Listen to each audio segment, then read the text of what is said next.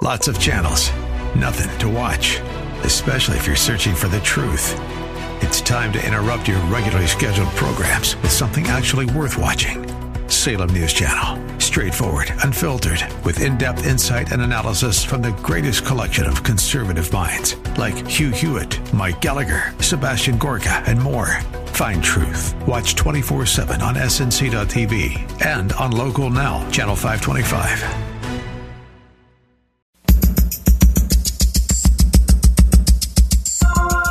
Live from Northern California, it's Lifeline with Craig Roberts. He's the host of Northern California's longest-running conservative talk show. He's a man with a message, a conservative with compassion. He's Lifeline's own Craig Roberts. Oh, yes, indeed, and good afternoon. Craig here to say, hope you're having a good week so far here at the Tuesday, June 20th edition of Lifeline, and my much to talk about on today's program. So without any further ado, we're just going to dive right in, as they say. Did you happen to catch the 60-minute story a couple of weeks ago? If you didn't, I'm going to give you a little bit of a backgrounder, and then we're going to invite a special guest to join us to give us a little deeper insight. But imagine for a moment if, say, your church had been uniquely blessed by a fairly wealthy and generous congregation and had, over a period of time, through tithes and offerings, brought a pretty hefty sum into the storehouse, as Scripture calls it. Imagine what you could do with assets that would allow you, without even thinking twice, to engage in domestic and overseas evangelism, send underprivileged children to schools, meet physical needs of everyone from those that live below the poverty line to the homeless. I mean, if you had, say, a church bank account set aside, I don't know, let's pick a rough number, between $100 and $150 billion. I'm talking basically larger than the budget of the entire state of California for a year. Imagine what you could do for ministry's sake.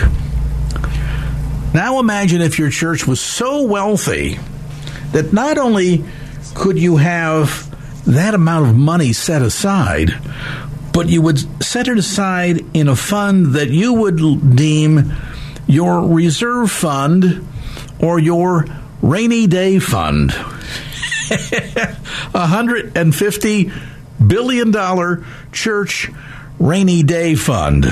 That seems to be almost of Noah-level storm consequences for a rainy day fund that size. Well, if you say, Craig, that is ridiculous, that's exaggerated, that's far-fetched, that's absolutely impossible, then I would suggest that you're clearly not a member of the Church of Jesus Christ of Latter-day Saints. Because recently it was revealed that, in fact, they had just that. Oh, not only a $100+ billion hedge fund, but a hedge fund that, as described by an agent from the IRS, is like Hotel California, meaning the money goes in, but never comes back out. Portions of that fund and its existence got on the radar screen of the Security Exchange Commission and the IRS when an insider responsible for management of that so-called rainy day fund basically became a whistleblower and said, wow, not only is the money not being spent for any good, but where it is being spent is to do things like bail out a life insurance company, invest money in a for-profit mall, which, based on IRS regulations for a 501c3 nonprofit religious organization, is completely illegal. Well, the Mormon Church, in fact, paid a penalty for all of this, although some might argue nowhere near what they should have. Let's get behind, though, not just the numbers, but the spirit behind the numbers, and why any church organization would deem that they need to have a $100 to $150 $50 billion rainy day fund. Some insights now from a former member of the Mormon Church, in fact, author of the best-selling book Under the Banner of the Mormon Code, formerly titled The Mormon Mirage, published by Zondervan. Pleased to have join us multiple award-winning author, Dr. Latane Scott. Dr. Scott, thank you so much for taking some time to be with us. My privilege. Thank you so much, Craig. Most people hear these numbers and think, well, this is just Fantasy Island time. I mean, wow, what a church could do with access to this kind of money. And yet the utter irony is, in the church, even with some reluctance, has admitted, oh, yeah, just such a fund exists. They call it confidential. Others call it secret. Some refer to it as an emergency fund in case there's a downturn in the church's economics. But from your perspective as a former Mormon, does any of this at all come as a surprise to you? And when you hear about these enormous amounts of money just sitting aside in a hedge fund, growing and doing nothing, what does it say to you? First of all, I compare the Mormon Church to people who grew up during the Depression, because people who grew up during the Depression, that experience marked them to such an extent that they, at least the people I've known who grew up during the Depression, don't have the same view of money that other people do. And that actually happened to the Mormon Church. In 1969, the Mormon Church couldn't make its payroll, literally. And they were, they didn't have these enormous billions of dollars or whatever. And I really think that has informed the Mormon Church thinking, the leadership of the Mormon Church, because remember, all of their leaders, the Mormon Church, the president of the Mormon Church is in his 90s. Most of the leadership, the apostles, they call them, of the Mormon Church, were the head, along with the first presidency and the so-called prophet of the Mormon Church. They were all alive when this happened. This is something that meant something to them. So when you have on national TV the representative of the Mormon Church literally hedging, use that term, hedge fund, but he's literally hedging. Every time anyone asks him a question, he never answers it directly. And from one point of view, you might say, well, a church should not have to report every penny and how they spend every penny to the IRS. But the other side of the coin is that if you want a status of tax exempt so that the contributions that come in can be deducted off of people's taxes, then you do have to follow certain rules. How the Mormon Church has gotten away with this, they've literally kind of flown under the radar for decades until this young man who worked for this investment firm owned by the Mormon Church, literally, she said, through the whistle,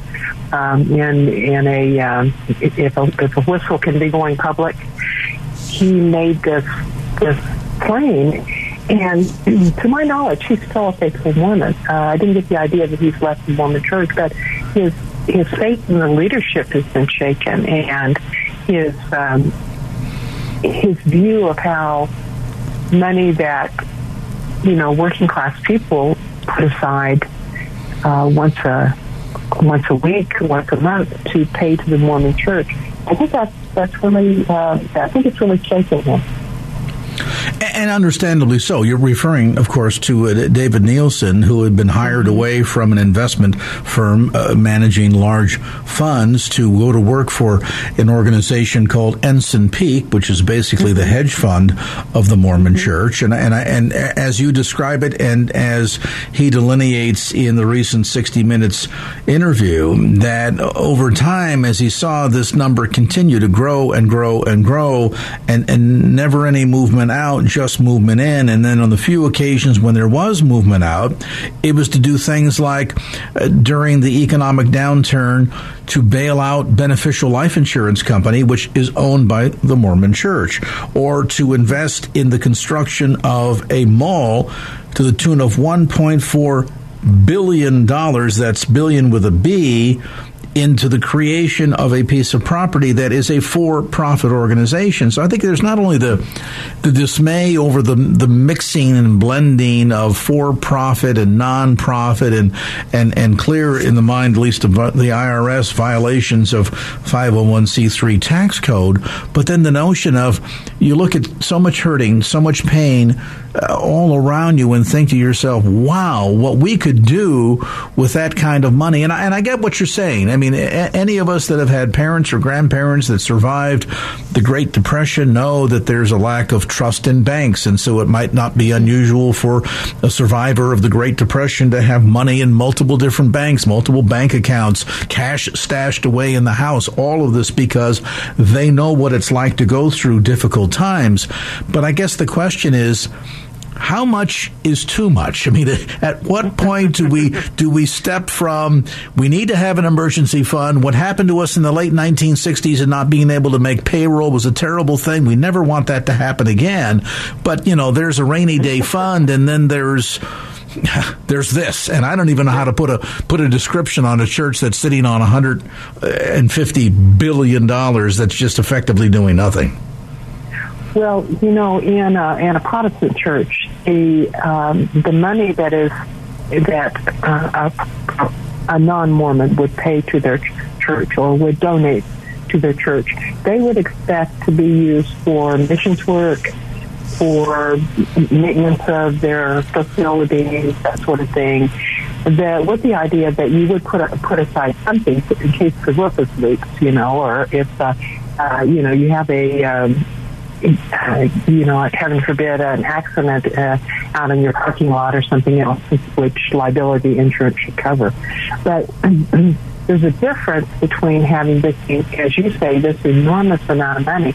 But what most people don't realize that what we Christians would use that money for, like paying our ministers, supporting our missionaries, that sort of thing, is not the case in the Mormon church. Mormon bishops, the leaders of local congregations, they have full-time jobs of their own. They have professions, and they work without pay. The janitorial work in many Mormon buildings is done by members. Missionaries, when those two little guys come and knock on your door, or those two young women that come by that knock on your door, they pay their own way. The church doesn't send these missionaries out. And the reason I'm bringing this up, Craig, is because I think we as Christians have a sense of what we think the Lord's money ought to be spent on. But when I was a Mormon child, we had a bank that had 3 receptacles, like a piggy bank. And one slot was for your tithing. One slot was for savings, like for college or something else, and one was for your mission. So every time one of these missionaries goes out on a mission, either he or his family has the money for them, give that young man a certain amount of money every month. And and I hope this isn't too much local color, but for instance, Mormon missionaries, when they run out of money, they eat peanut butter and jelly sandwiches until the beginning of the month. They're always glad to eat at a member's home. They have a finite amount of money that the church says they can have. You don't have a kid from a rich family and he has a bunch of money on his mission, and a poor kid. You have they're all allowed a certain amount of money, and they have to make it last for those 2 years or a year and a half, however long it is that they're on their mission. So what we see visibly that the Mormon church does, builds temples, sends out missionaries, and those sorts of things, the most visible arm of the Mormon church are the Mormon missionaries, and they are not paid for by the Mormon church. The Mormon church, if they're going to a foreign country, they have a training school for them. They do have administrative costs, but the missionaries themselves are self-funded, and most people don't realize that. So then it begins to beg the question, okay, for the amount of money that the Mormon Church brings in, and we've all heard stories about ownership in things like hotels, even large radio groups that are supposedly either owned by the church outright or at least by very high-profile members of the church that then use that as a feeder into the church, begs the question, well, then what exactly does the organization do with its money? And while some might say, hey, that's up to them, that's their business, that's a private thing, but I have to wonder, there ought to be, to some degree, a little bit of clarity or openness, particularly when a church is asking for huge sums of money and amassing levels like this, when we're talking about a rainy day fund that exceeds the annual budget of a state like California, which I'm sure spends more than any other state in the union, then you say, well, where's the system of checks and balances and accountability? And does the rank and file membership know where the money is coming from and where it's going to? And it raises other questions, too, not just about, well, the influence of the church in relationship to the age of its elders and, that notion that they survived through the Great Depression and therefore being frugal is kind of in their DNA. But maybe it raises other questions about churches like the Mormon Church or others like the Church of Scientology that seems to have a greater emphasis on the fundraising arm than anything else that they do. With us today is Dr. Latane Scott, former member of the Mormon Church, author of a number of best-selling books, including Under the Banner of the Mormon Code. We'll take a brief time out, come back to more of our conversation as Lifeline continues. And now back to Lifeline with Craig Roberts. The notion of tithing is certainly a scriptural one. We are encouraged to bring our tithes and offerings into the storehouse and then ultimately to be used for the sake of the gospel, the sake of ministry. And, if we're honest about it, we understand that while the gospel is free, the operation of a church to keep the lights on, the air conditioning running, to get the parking lot repaved, these are all expenses. I think no one decries a ministry organization from spending money for its day-to-day programs and operation of a church or a ministry, whatever it might be. I guess the question is perhaps here ultimately accountability and whether or not there's been a level of accountability for the average Mormon. And I have to wonder, from the perspective of tithes and offerings, is tithing compulsory within the Mormon Church? And do you think, or how do you think the average Mormon responded when they found out that the church had amassed this size of a so-called rainy day fund? Well, let me address one issue, Craig, that you brought up, and that is that the way God's money is supposed to be spent. In the Bible, we're told that contributions are to be laid by and stored, and they go for the poor. The money, remember, the collections were made for the saints in Jerusalem who were suffering. And for ministry, Paul said that people will have the right to be paid for ministry. But Mormonism is Christianity upside down. It's where everybody, poor or rich, is compelled, and I'm going to explain what I mean by the word compelled, is compelled to donate to a top-heavy organization. It's Christianity upside down. So it should be the church is the body of Christ that's supposed to be serving needs. And instead, in Mormonism, it's the people, the body, serving the organization. Totally upside down. You asked me about how they would feel. I know many have been angered about it. I've read some responses about that. But when I say that tithing is compulsory in the Mormon Church, you can still be a Mormon, attend the services, take their communion. You can do any sort of thing like that. But if you want to go to the temple or serve in leadership in the Mormon Church, you have to go once a year to something that used to be called tithing settlement, and I think it's called something like tithing accountability. And that's a one-on-one meeting or one-on-two meeting in which each individual member goes in and meets with their bishop and the ward clerk, the guy that's in charge of the monetary part. And you're asked the question, do you donate 10% of your income? And when I was a Mormon, we were also asked if, just as a kind of a side issue, if I donated the cost of 2 meals a month, which Mormons fast 2 meals, and the money is supposed to be given to the poor, the cost of those 2 meals from which you abstained. And then there was also a building fund, and we were contributed to a building fund. Unlike many Protestant churches, there's not a offering plate passed. You put your money in an envelope and it's marked. So when you go in for this accountability thing, they already have records of what you've given because money came in envelopes with your name on it. Do you see what I'm saying? Yeah. And so when I say it's compulsory, no. But if your son's going to go on a mission, he has to be a tithe payer. If you're going to be married in the temple, you have to be a tithe payer. If you want to serve in any sort of leadership position in the Mormon Church, you have to be a tithe payer, and you have to prove it. They don't take your word for it. So they're keeping track. They know what's coming in, and I would imagine the notion.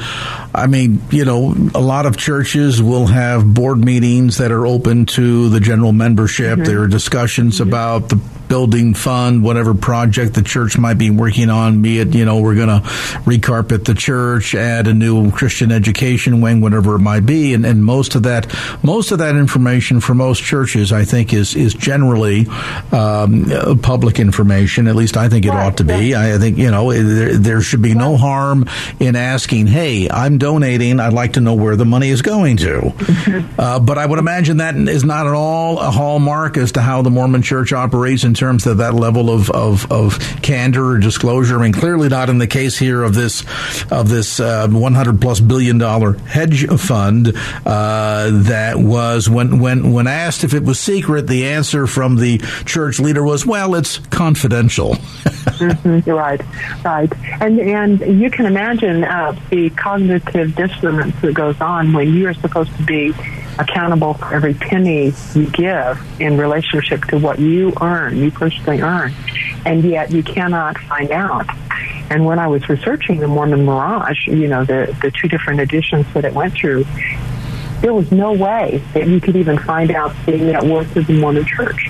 And in the 60 Minutes program, I believe one of the interviewers tried to ask this representative, and you can never get a straight answer out of them. But they do own this insurance companies, radio stations, corporations, that enormous mall in downtown Salt Lake City, and many other things. And one of the things that David Nielsen found, and that the SEC actually fined the Mormon Church for, was that they had formed shelf corporations to kind of hide some of the money. And that's when he kind of said, no, like the Hotel California, he said it's all coming in and it's not going out. And he said that, and when you think about what they got fined, a few $1 million. Yeah, I think the total fine handed down by the Security Exchange Commission in harmony with the IRS is $5 million. That's what gets dropped on the floor. Exactly. That's like pocket change, to the Mormon Church. I mean, it's not even a slap on the hand. What they didn't want was the publicity. What's interesting about this, and when we come back after the break, I want to kind of turn a corner, because you hear all of this and think, wow, the finances of the Mormon Church are shrouded in secrecy and a lack of candor. But this is just the tip of the iceberg. If you think this is a degree of trying to conceal the truth from not only the general public at large, but the membership in specific, this just scratches the surface. And Dr. Scott will speak to that point when we come back after the break. If you've just joined us today, a former member of the Mormon Church, an award-winning author, one of her best-selling books is called Under the Banner of the Mormon Code, and that, of course, published by Zondervan. We are talking about the recent whistleblower revelation that the Mormon Church had been hiding a so-called rainy day fund in excess of we've heard numbers between $100 and $150 billion. And, of course, this raises not only questions about what are they attempting to hide, why are they creating shell companies to try to keep all of this on the down low, but the bigger question beyond the so-called clandestine hedge fund is, are there other secrets the Mormon Church is hiding? And if so, why? We'll talk about that next as our conversation with best-selling author and former Mormon Dr. Latane Scott continues on this edition of Lifeline. And now back to Lifeline with Craig Roberts. All right, we're talking about the recent revelations on a 60 Minutes report that a basic whistleblower had come forward who had been hired from a large financial management firm to come to work for an organization called Ensign Peak, something undoubtedly you've never heard of. That's because it's basically the private hedge fund of the Church of Jesus Christ of Latter-day Saints, a hedge fund that exceeds over $100 billion just sitting there doing nothing because you never know when you might need it. We're getting some insights from Dr. Latane Scott, former member of the Mormon Church, author of a number of best-selling books, including Under the Banner of the Mormon Code. And while this matter of degrees of secrecy related to huge dollars might come as a surprise to some folks, students of the teachings of the Mormon Church might altogether not be surprised that the sense of secrecy is more common than one might think. For example, let's maybe pull back the curtain a little bit on how the Book of Mormon itself came into being, allegedly translated from a group of golden plates delivered by an angel named Moroni to Joseph Smith. And while the paper version of the Book of Mormon exists to this day, the original plates somehow magically, mysteriously disappeared and were allegedly taken back up to heaven by the angel Moroni. Seems quite convenient. Well, actually, I believe that many Mormons believe that they were reburied in the hills where they were originally dug from. And many Mormon sources say that there's an entire storehouse of gold objects and other things under the Hill Cumorah, which is actually one of the themes of my book, Under the Banner of the Mormon Code, which is a novel that talks about what would happen if someone tried to bomb that site in order to reveal what is or is not there. So it's kind of an interesting point there. But you made an interesting point about information. We've learned in this digital age, this information age, that information can be more valuable than money. And the reason that information can be more valuable than money is that we saw with Bud Light. If the wrong kind of information gets out, sometimes you just don't recover from it. And maybe you recover eventually. And I think that's what's happening with the Mormon Church, is that faithful Mormons who love the Mormon Church, like I did. I loved the Mormon Church. I went to BYU. I was so happy as a Mormon. I was so satisfied and at peace when I was a Mormon. And to find out that the things that you've been told all your life are not true, I compared to getting up one morning and finding out that your husband has been cheating on you your entire marriage and you didn't know it. But for a Mormon, it's even worse. It's finding out that not only are the stories that you were told about your scripture wrong, but the God that you worship doesn't exist. And that was, as Charles Spurgeon put it, there is no loss as great as the loss of one's God. And this has a cascade effect. And Craig, what you see, the reason why the Mormon Church is so unhappy with this kind of a quote-unquote revelation of their finances is it destroys their image as the underdog. You know, the dedicated missionaries going out and, you know, at the age of 20, giving up their time. Well, it is the missionaries who are sacrificing, it's not the church.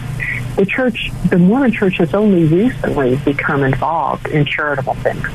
When I was a Mormon, here in Albuquerque, New Mexico, each ward or congregation or stake, which is a group of, had its own charity project. We had a woodlot. Others had apple orchards, whatever. And you were expected to work at this as an individual. You were expected to put in some time and effort. And the money went for Mormon Tour. The Mormon Church was never known for charitable work outside their own members, ever. Until recently, and now the spotlight's been turned on them, and they have begun doing that, but that's not part of the Mormon Church's history. And secrecy with money, Joseph Smith actually founded a bank that failed. He actually printed money that was worthless. And so when Mormons start putting all these things together, wait a minute, you know, this is part of our history, is this secrecy and this duplicity about money. It should make them uncomfortable, and it does make them uncomfortable. And I pray that God helps that feeling of discomfort to lead them to ask the important theological questions. Who is the Mormon God? Who is the Mormon Jesus Christ? We're using the same names, are they the same people? But I see all of these things that come up like this, Craig, as entrances that the Lord can use to get people's attention, to disconnect them enough from their love of Mormonism to actually start looking at what it is underneath. And it has, for the average Mormon, this has to be very unnerving. I mean, not only in terms of how individuals may feel about amassing this amount of money in a so-called rainy day fund, and then beginning to see sort of cracks in the facade when Mormon leadership doesn't quite give straightforward answers. And I suspect, and maybe you can shed some light on this. I mean, one of the hallmarks of false teaching is there are certain questions that are just not asked. You shouldn't probe too deep. Don't go in that direction, things of that sort, because if you do, you might uncover an answer that you're very unhappy with. Now, in my mind, one of the hallmarks of the Christian faith is that there are no limits, that you're encouraged to probe and to question and to seek and, to every degree in Old and New Testament, to peel back every layer, and that at the end of the day, the things like archaeology and history and so many extra biblical documentations will help support what you read within Scripture, in addition to the notion that Scripture helps reveal itself, Scripture, within itself. But that's not the case with Mormonism, and I'm curious, are there degrees to which there is that sense of a continued sort of shroud of secrecy, that certain questions are not to be raised, such as, well, whatever became of the plates, or what about the fact that there seems to be multiple editions of the Book of Mormon down through the years, and Pearl of Great Price and the other holy books within Mormonism that seem to have gone through changes that are not changes such as, well, we've gone from the perhaps less clear King James version of Scripture, for example, to a clearer version for younger people that might feel more comfortable with it. But those are not the kinds of changes to which I refer. I mean, there are marked changes within Scripture that would say to me it's an effort or an attempt to try to cover something up. Am I right? Well, not only that, Craig, I think one of the questions that may be in the mind of your listeners is the Mormon Church a cult? Because you're talking about cultic characteristics. And what makes the church a cult? In other words, what's the difference between a verifiable and authentic biblical church no matter how many ways our churches differ. I go into Methodist churches and Baptist churches and evangelical free churches and other churches and speak, and we all agree on the main things that the Mormon Church doesn't. And I have for your for your listeners, a free resource called What's a Cult? And it's at my name, Latayne, LATAYNE.com/cults, CULTS, Latayne.com cult. And it one of the characteristics of a cult is that it is secretive. Its leadership is secretive about the way it operates. Now, does that necessarily make a church a pseudo-Christian cult? I don't think so. I've written several books on cults, and although we don't like and we don't agree with and we feel offended by, and it's illegal what the Mormon Church is doing, that's between them and the government and the members. But what we are concerned about, Craig, is whether or not they're preaching another gospel. And they're financing it. Yeah, and that really gets down to the core issue that ought to be on the mind of each of our listeners, and that is, at the end of the day, it might be troubling, disturbing, something that we certainly wouldn't feel comfortable with if our own church was behaving in that fashion in terms of the economics of it all. But the real ultimate question is, are they teaching another gospel? Are there parallels? Is the Book of Mormon just the Mormon Church's version of the Bible? But at the end of the day, their belief about who God is, Jesus is, heaven, hell, etc., etc., is it all identical? We're going to come to that question coming up next. Dr. Latayne Scott with us today. If you'd like to take advantage of that resource that she just mentioned, go to her website, Latayne, Latayne, Latayne.com/cults. That Latayne.com/cults. So time out, back with more as Lifeline continues. And now back to Lifeline with Craig Roberts. In the home stretch of this segment with Dr. Latayne Scott, former member of the Mormon Church, author of the best-selling Under the Banner of the Mormon Code. And again, I'll mention, if you want to take advantage of some resources available without cost or obligation, check out her website at Latayne.com. That's LATAYNE.com/cults. I suspect this is going to be a conversation for another day, because this will take a good solid hour or more. So kind of wet our whistle here, if you would, tonight, Dr. Scott, in terms of drawing the lines between the differences of traditional evangelical, biblical-based Christianity versus Mormonism. Do we consider, from a biblical viewpoint, Mormonism is just another denomination like the Presbyterians or the Methodists, whomever, or do they indeed, the Mormons, preach a different gospel? They do indeed, and I'm not saying that there aren't individual Mormons who don't understand their own doctrine well enough to believe it and to the Jesus Christ that they worship is the Jesus Christ of the Bible. But if you accept what Mormon doctrine says, let's just take God the Father. Let's narrow it down very specifically, because Jesus said, life eternal is to know thee, the only true God, and Jesus Christ whom thou hast sent. If you need to know God, then I could ask you, Craig, do you believe that God the Father was once a human being who lived on another planet? Yeah, that would be a definite no. Okay. Do you believe that that the incarnation of Jesus Christ involved the agency of God the Father and not the Holy Spirit? I'm sorry, you cut out a little bit there. Repeat that again, please. Do you believe that the incarnation of Jesus Christ, his coming to earth and dwelling, coming into the womb of Mary, that came about through the activity of God the Father or of the Holy Spirit? The Holy Spirit. The Holy Spirit. The Holy Spirit. Yeah. The Holy Spirit. Do you believe God was once a man and now maintains his human body and is a personage of flesh and bone. Absolutely not, although Christ at one time was. But God the Father, we're talking... No, God the Father, no. No, not. I've given you just 3 basic questions which are so basic to Christian doctrine, so basic to the Bible, so essential to Christian doctrine that Mormons don't believe. But I'll tell you something that'll really blow your socks off, Craig. That doctrine of God is taught in the Book of Mormon. The Christian doctrine is taught in the Book of Mormon.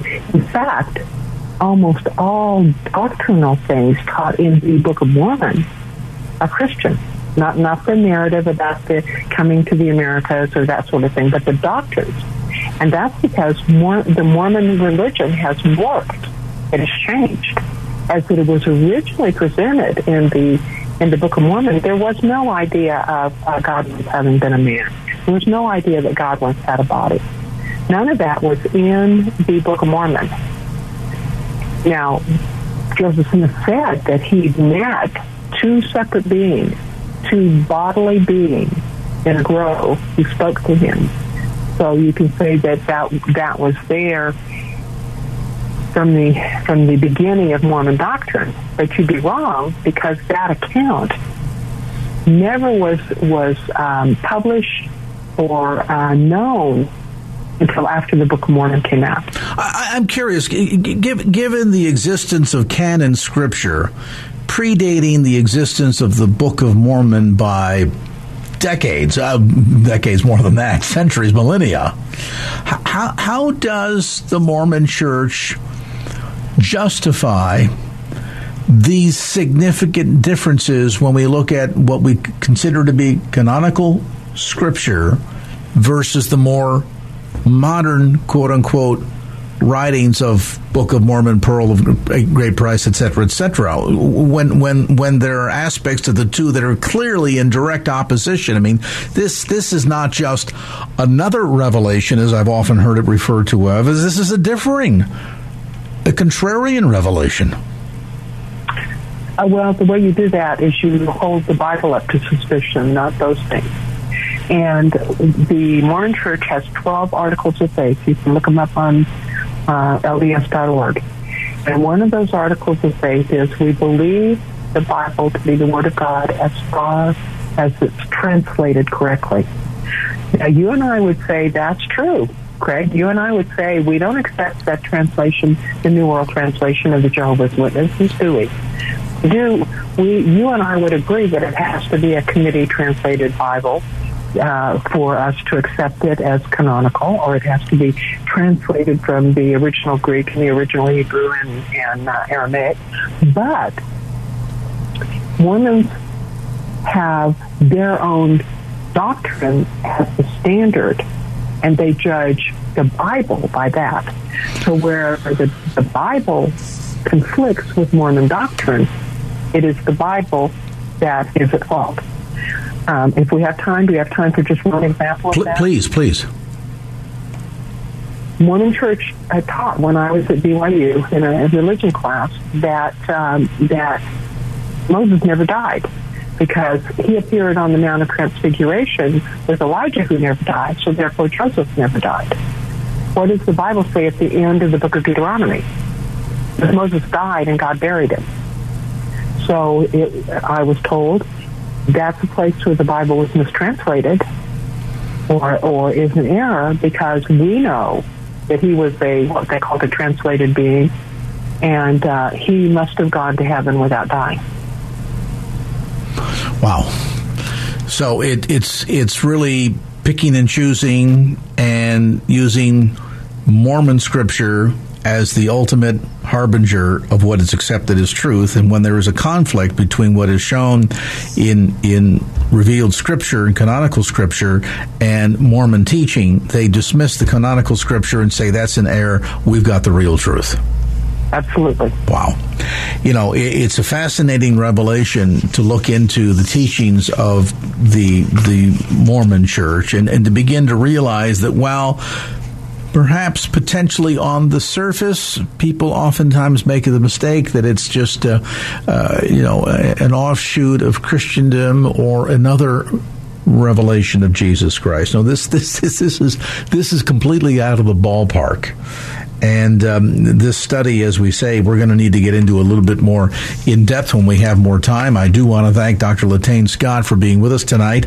And again, I want to encourage you, take advantage of some of the resources that she's making available to listeners tonight by going to her website, Latane, LATAYNE.com, Latane.com/cults. The book, Under the Banner of the Mormon Code, published by Vondervan and available through the usual suspects, including Amazon.com. Our thanks to former member of the Mormon Church and best-selling author, Dr. Latane Scott, for being with us on this edition of Lifeline. 6 o'clock from KFAX.